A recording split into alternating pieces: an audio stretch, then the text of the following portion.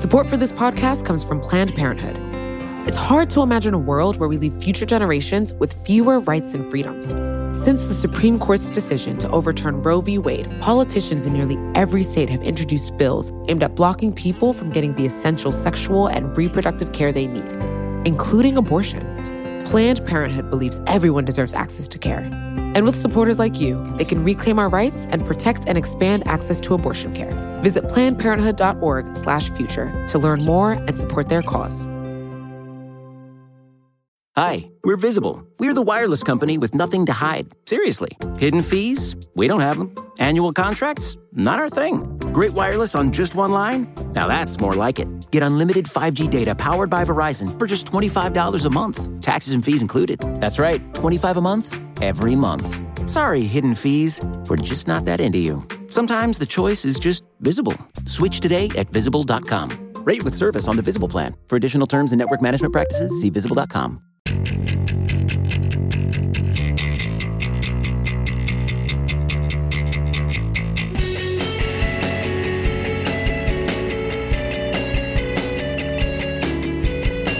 Hello and welcome to another episode of The Weeds. I'm very excited for today's episode, which takes a break from our current pandemic to tell you the story of the beginning and end of another. So before COVID, the biggest disease outbreak in modern memory was the 1918-1919 flu outbreak. Dubbed the Spanish flu in the press, somewhat erroneously, which we'll get into. The disease's origins are still disputed, but it wound up killing millions of people around the world, spreading rapidly among troops fighting World War I, and forcing civilians into lockdowns, quarantines, and other measures that feel disturbingly familiar at this point. I started reading about the 1918 flu in March 2020, and at the time, the parallels to COVID felt sort of minor. The world was such a different place 100 years ago. Medical knowledge was so much more limited.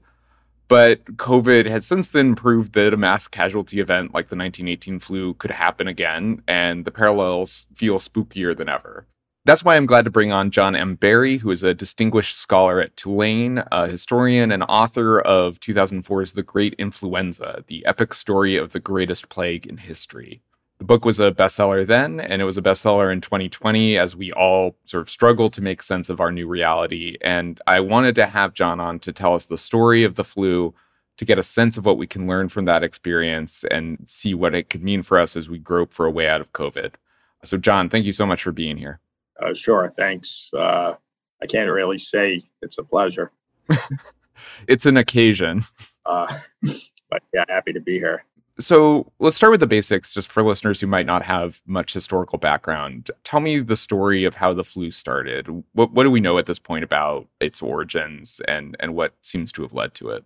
Well, the natural reservoir for all influenza viruses is actually birds, but obviously they can infect mammals. Sometime prior to February 1918, a virus jumped species from animals to humans. It may have come directly from birds. It may have passed through another mammal. The influenza virus has 8 segments that carry genetic information. 7 of the 1918 virus came directly from birds. The 8th, again, may or may not have passed through another mammal. It came in waves. Variants emerged. The main point is it killed tens of millions. Probably the best estimate, first voiced by a Nobel laureate, McFarland Burnett, and pretty much confirmed more recently by most epidemiological studies. It's killed at least 50 million people, possibly 100 million people. And that was in a world with a much smaller population. If you adjust for population, it'd be the equivalent of 225 to 450 million people today. So thank God, as bad as COVID is, we're not facing that. I had one sort of small terminological question. I've often heard this referred to as the Spanish flu, and then pushback that's a misnomer. What's the story there, and sort of what is your preferred term for talking about it?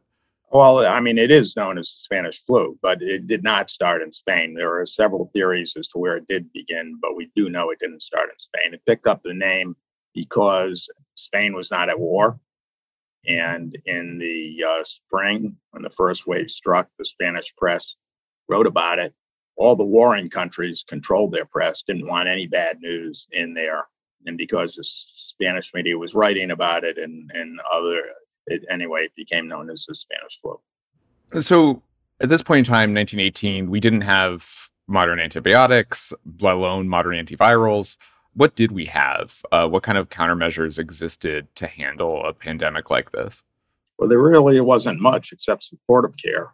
And even oxygen was not widely used in 1918. There were maybe some very advanced areas where it was used, but it's certainly not generally.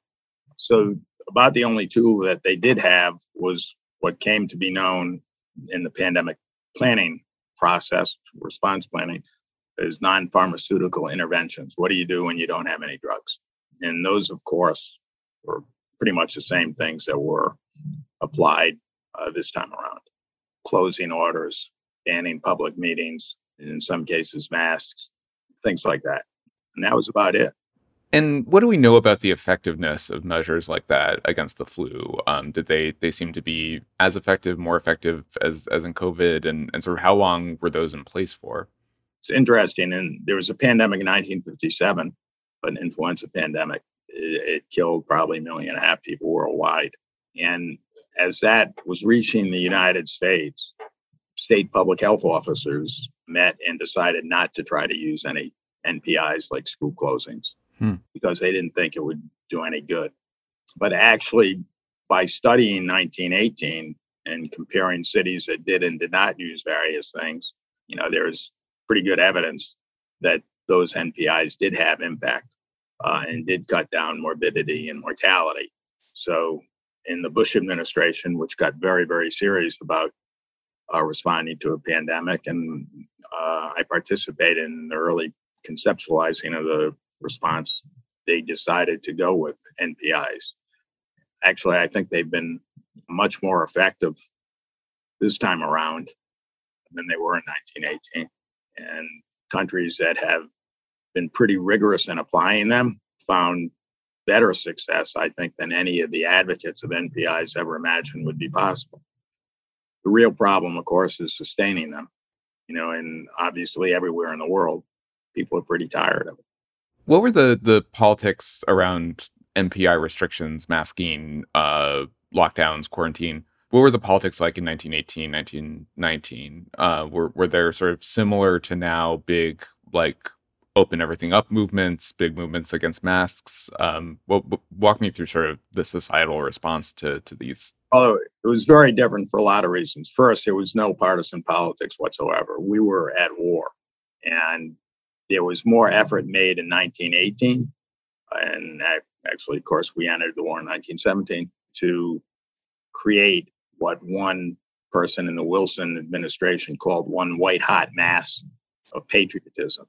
And nobody was going to stand in front of that surge of patriotism. So there was no partisanship. Also, the disease was much, much more lethal than COVID.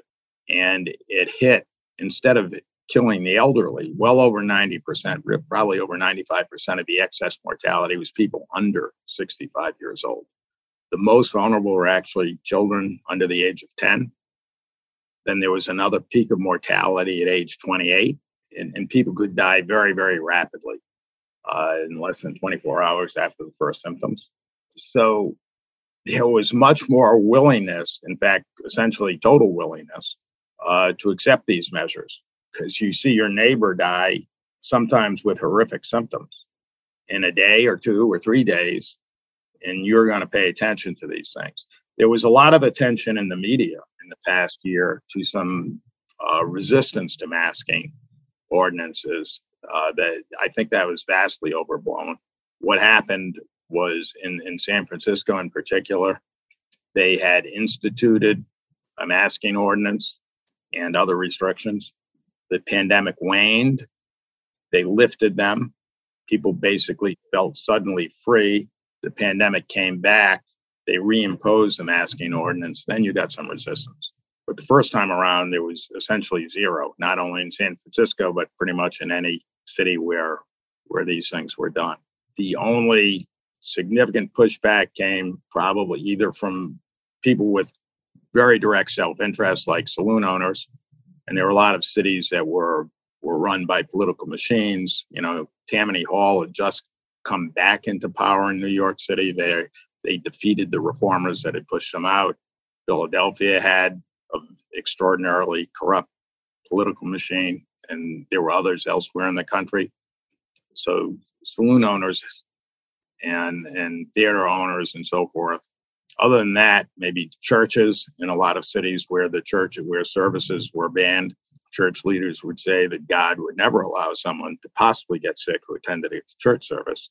But there was, I think, very wide acceptance. In fact, in some cities, you had patrols, vigilante patrols, enforcing various restrictions to make sure that everyone complied. Quite the reverse of what we're having today. Instead of having people going with guns to the Michigan State Capitol and say, liberate Michigan, you had people, vigilante groups, as I say, walking the streets, making sure that people complied. Well, and the age differential seems incredibly important also for the politics around schools. What was sort of the response to the schooling system? Were there just sort of mass closures and people who weren't... Most cities closed schools. Yeah. One of the biggest differences between 1918 and today, and it's really quite important, is the duration. Influenza just moves much more rapidly than SARS-CoV-2. The incubation period's shorter, you're sick shorter, you shed virus for a shorter period, the recovery is shorter, everything is much more compressed. So you're talking about a period of weeks. I can't think, in most cities, schools would be closed, for 6 weeks, 8 weeks. I can't think of an instance where they were closed longer than 10 weeks. The first wave was very hit or miss. We had you had a new virus that was not very good at infecting people. Probably the best study of the pandemic done by contemporary scientists spoke of the first wave and said, it lacked the penetrating power of the second wave. They also said it had a tendency to peter out. Probably half the country, similarly around the world, didn't see any first wave at all. We then had a variant that was much, much better at transmitting between people. And the first wave was extraordinarily mild, much milder than ordinary influenza. A statistic I cite to illustrate that, the British Grand Fleet had 10,313 sailors sick enough to report to sick bay in the middle of a war. 4 deaths, 4 out of 10,000. So even where the first wave did hit, which was a long way from everywhere, it wasn't really noticed or paid much attention to. The second wave was entirely different. There's no law of nature that says because a virus becomes more transmissible that it has to become more mild. And the second wave in 1918 is a perfect example of that. I wanted to take a quick break, but after we're back, we're going to talk about the subsequent waves and how the Great Flu ended and how people coped with the end of restrictive measures and returned to something approaching normalcy, as Warren Harding would have said at the time. So stay tuned. Support for The Weeds comes from Not Another Politics podcast from the Harris School of Public Policy. With the constant news cycle, there's a lot of noise out there. Opinions are plastered all over social media, pundits are throwing out hot takes without any sort of context, and it's only getting worse as we dive farther into election season. We know that if you're listening to us at The Weeds, you're looking to cut through all this. And if you like this show, you might like Not Another Politics podcast. Not Another Politics podcast is produced by the University of Chicago Harris School of Public Policy. They want to take a research and data approach to analyzing hot-button issues and offer perspectives that go beyond the headlines. They cover a wide variety of topics in their episodes, but a few recent episodes that you can listen to include a deep dive into why women are underrepresented in U.S. politics or whether or not we can believe political surveys. You can listen and subscribe today at harris.uchicago.edu/NAP. That's NAPP.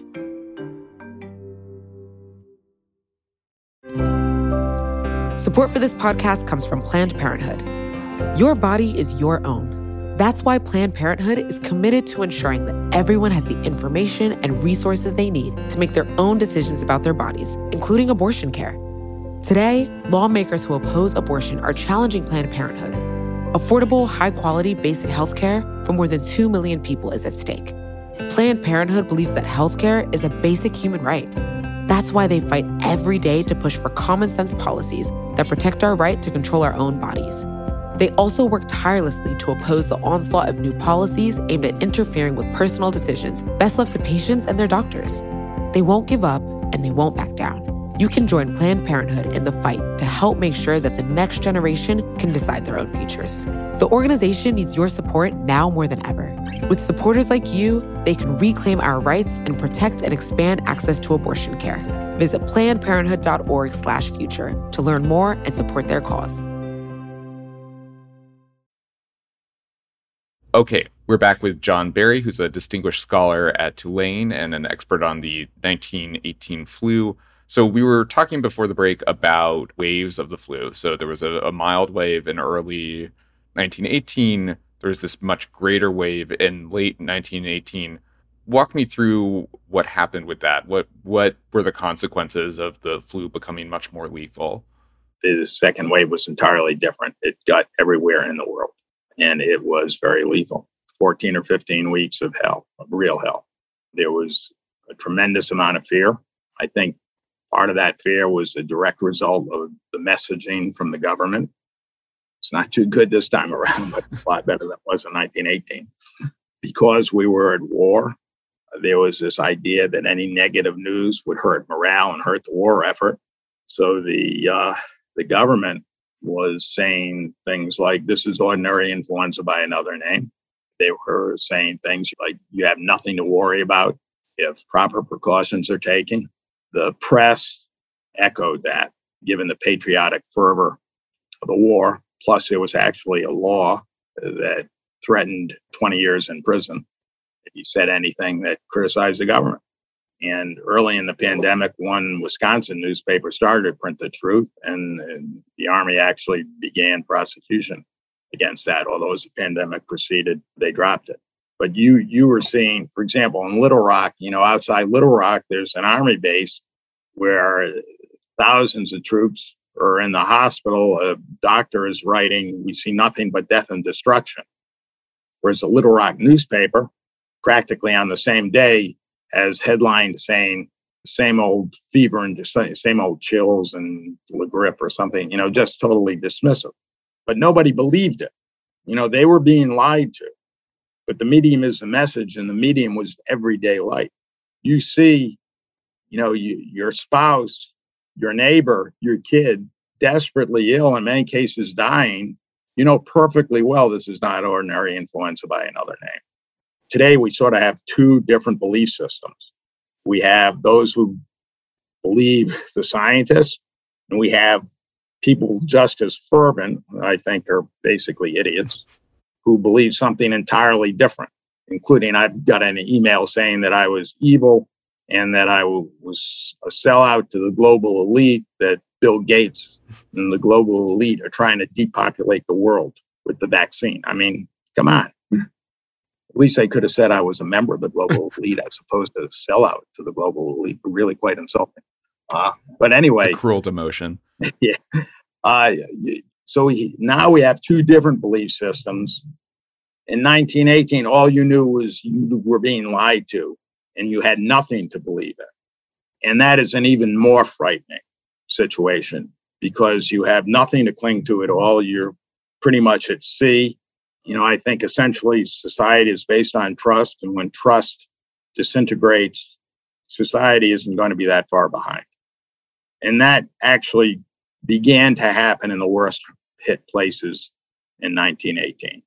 You actually see reports, not only in big cities, but in rural communities where you think that family and neighbors and so forth are everything, of people starving to death because there was too much fear that nobody would actually bring them food.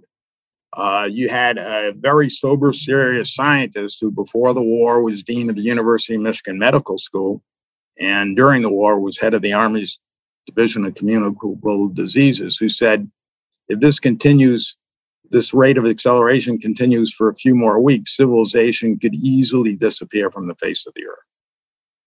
Now, thankfully, we're not facing anything like that now. We're having plenty of problems, but we're not having that problem. Definitely. The one area in which we are actually being harder hit than in 1918 is economically. I spoke a moment ago about speed and duration and so forth. The first wave wasn't noticed. The second wave was brief. There was a third wave, which began in March 1919. And it was dangerous, but it wasn't, and by any standard except the second wave, was very deadly, much worse than COVID today. But it was still less deadly than the second wave. And it was not as widespread as the second wave. And again, it occurred in a compressed period. Were there any countries that sort of through policy had dramatically different experiences from the rest of the world? Were there kind of places that you could hold up as an exemplar and say, like, in retrospect, we all should have handled the flu this way, the way that, I don't know, Belgium did, just to name a random country? Not that I know of, no. Again, they were hit by surprise. The whole thing is happening so quickly, a total of weeks, and you don't have a lot of time to respond to it. Most places did use various measures, not everywhere, but fear was extant as well. So fear was emptying the streets. Even if no authorities had ordered places closed, you would still see fear keeping people out of the streets. Like the very early days of COVID, when you looked at these shots of, major cities with nobody moving, very eerie. You had situations like that in 1918. In the United States, the closest would probably be St. Louis, because if you model NPIs and what impact they may have on spread of the disease, St. Louis fits almost exactly to model. A guy, Marty Cetrone at the CDC, used to carry around a slide that compared the model with what actually happened in St. Louis. And whether it was a coincidence or not, they seem to fit perfectly. Well done, St. Louis. Philadelphia would be an example of a city that did the worst, among the worst at any rate. But there were also cities that didn't do anything, nothing, and had sort of an okay response. That would be New York City. Didn't do anything. I'd said earlier, Tammany Hall had just retaken the city. They had probably certainly the best public health agency in the country and maybe in the world.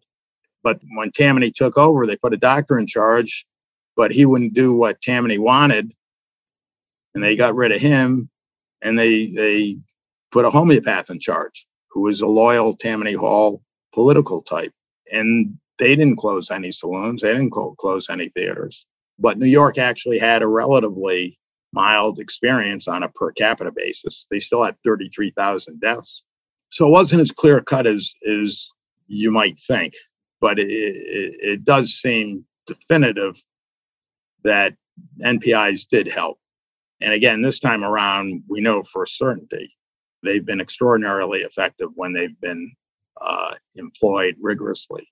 So we hear a lot about long COVID and sort of potential years, decades in the future, chronic illnesses linked to being infected. Was there sort of a long, great flu? Do we know anything about sort of long-term prospects for people who were infected and survived? Yes, we know a lot about that, and it was exactly the same phenomenon.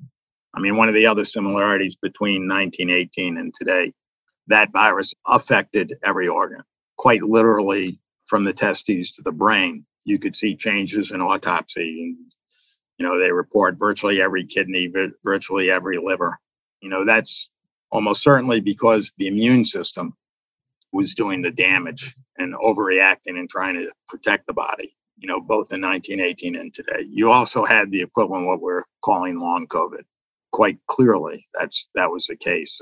In the book, I quote Robert Frost months after he got sick, writing a letter saying, "I barely have the energy to write this letter," because he was so wiped out from influenza months after he supposedly had recovered. And I have some data in there from Cincinnati where roughly they examined 7,000 people in 1919 after the pandemic and found like 5,200 of them still needed medical attention.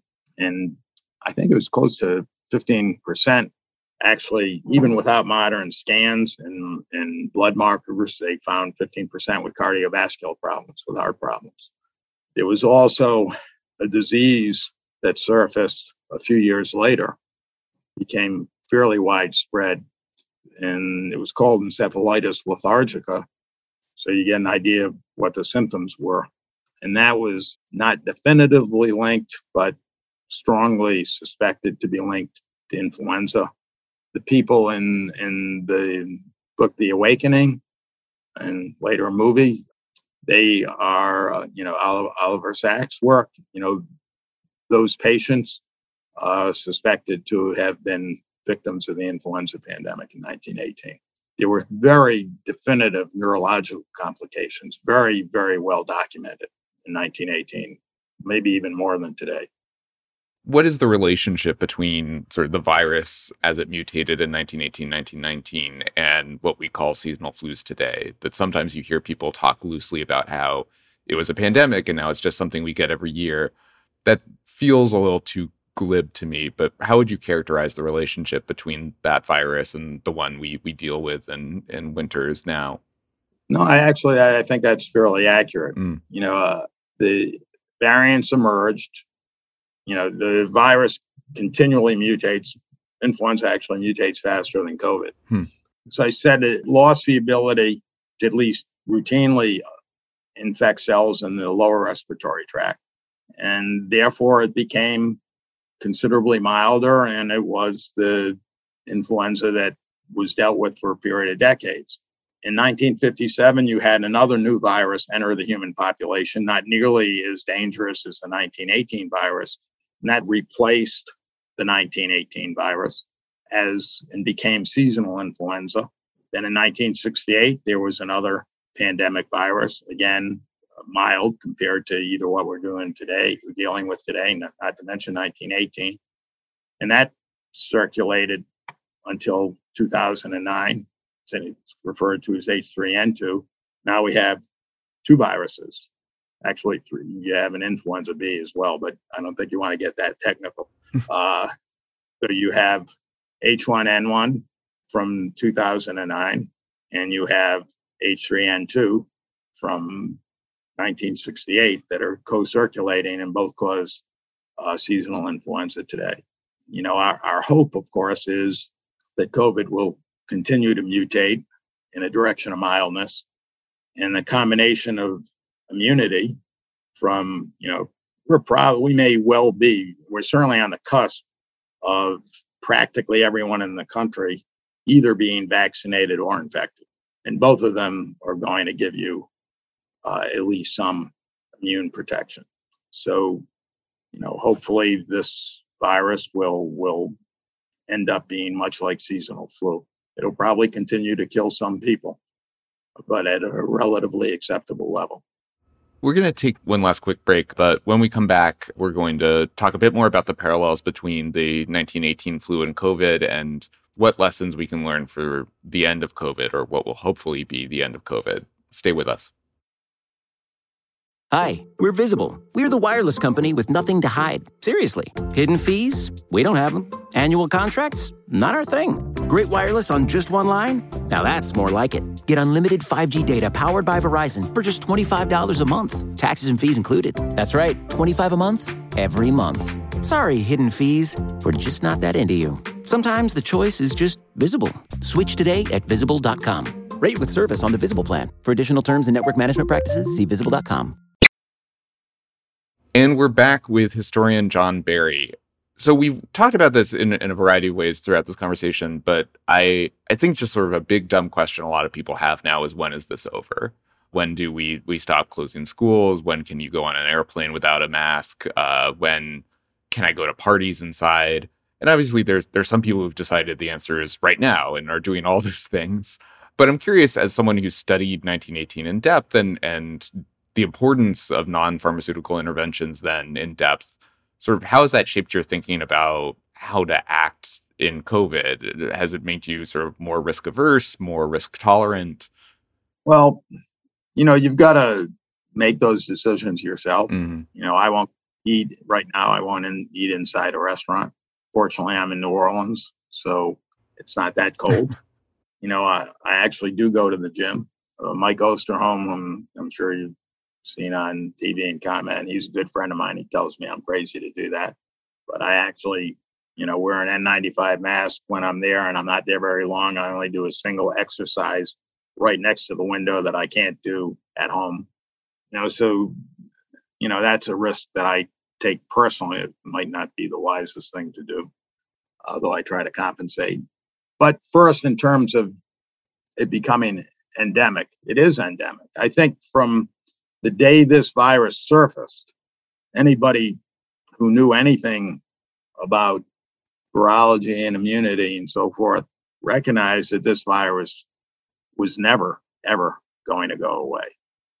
Number one, it was too transmissible. Number two, it has animal reservoirs, like the 1918 virus, which infected pretty much every known mammal. They even demonstrated that seals were infected by the 1918 virus. I don't know if whales were, but seals actually were infected, not to mention moose, tigers, cats, dogs, and so forth. We know that this virus can infect other mammals and has done a pretty good job of it. The National Zoo, I know there are some big cats who were quite sick. So this virus was always going to be around forever. If it were to continue to be a serious lethal threat, then probably people would continue. I don't know about closures. Certainly, we're pretty much over that in the United States. Elsewhere in the Western world, there's some places that are more aggressive on that. But I actually think people can deal with everything. I think the most likely they get used to anything, not that they can deal with anything. I think the most likely scenario is that the virus will continue to mutate, and combination of being more adept at infecting the upper respiratory tract and less adept at infecting the lung, combination of that in the virus and immunity in the population, the threat will diminish significantly, and we will go back to a normal pre-pandemic life. I think it's interesting that there was a pandemic in 1889, not nearly as lethal as 1918, but probably worse in 1957 or 1968. It was called the Russian flu, but there is a theory out there that it was actually caused by a coronavirus that today causes the common cold. I'm sort of agnostic on that theory. I think it's plausible, but the evidence isn't compelling. But the hope is that, it'd be great if that's what happened in 1889, and it would be even better if that's what happens in the next few months and future years. It sounds like you're pessimistic about this, but I just wanted to ask explicitly, do you think there's anything we could have done just as a society in 1918, 1919 that would have prevented relatively high occurrence flus from being a annual occurrence thereafter? Was that sort of baked in as soon as you had these animal reservoirs? The virus was the boss and is the boss. China's making an effort to contain it. I do not believe that they will be successful. As we speak, they have 3 cities, probably a total of roughly 20 million people under lockdown. They can't keep doing that. Well, I guess they could. It's a totalitarian state. But even citizens in those have their limits. Yeah. It's really will interfere with the Chinese society over a period of time. Plus, of course, they got the Olympics in a few weeks. And on top of that, they have a very poor vaccine that provides essentially no protection against Omicron. So if China continues to try with the zero COVID stuff, there are going to be extraordinary interruptions. I don't see how it's sustainable there. But again, a totalitarian state can get away with all sorts of things that can't happen in a free society. But they're the only ones in the world that are even trying it anymore. We've mentioned a few, but if you had to pick one lesson from the Great Flu for our handling of COVID going forward, what would it be? Well, it's easy. That's tell the truth. You know, there's no doubt that the United States, hundreds of thousands of people have died who should be alive because of the politicization. In an earlier segment, I said we started, in 1918, nobody believed anything. They didn't know what to believe.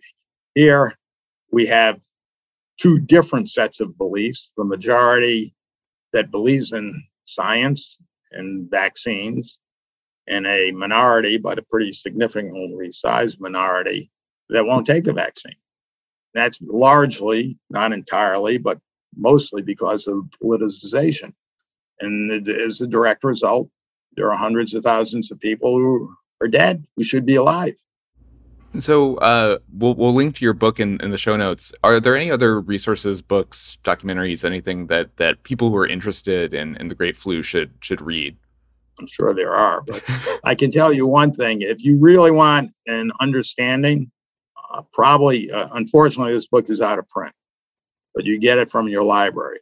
It's a brilliant book called The Natural History of Infectious Disease by McFarland Burnett, who was, I quoted him earlier, he's a Nobel laureate.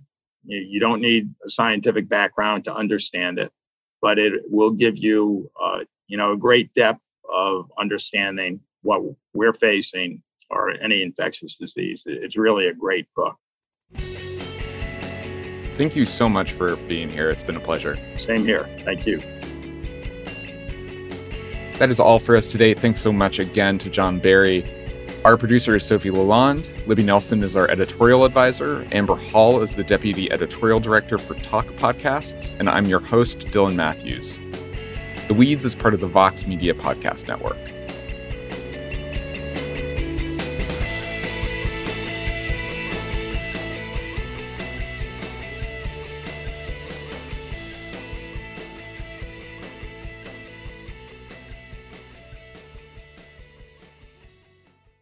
Hi, we're Visible. We're the wireless company with nothing to hide. Seriously. Hidden fees? We don't have them. Annual contracts? Not our thing. Great wireless on just one line? Now that's more like it. Get unlimited 5G data powered by Verizon for just $25 a month. Taxes and fees included. That's right, $25 a month, every month. Sorry, hidden fees. We're just not that into you. Sometimes the choice is just Visible. Switch today at Visible.com. Rate with service on the Visible plan. For additional terms and network management practices, see Visible.com.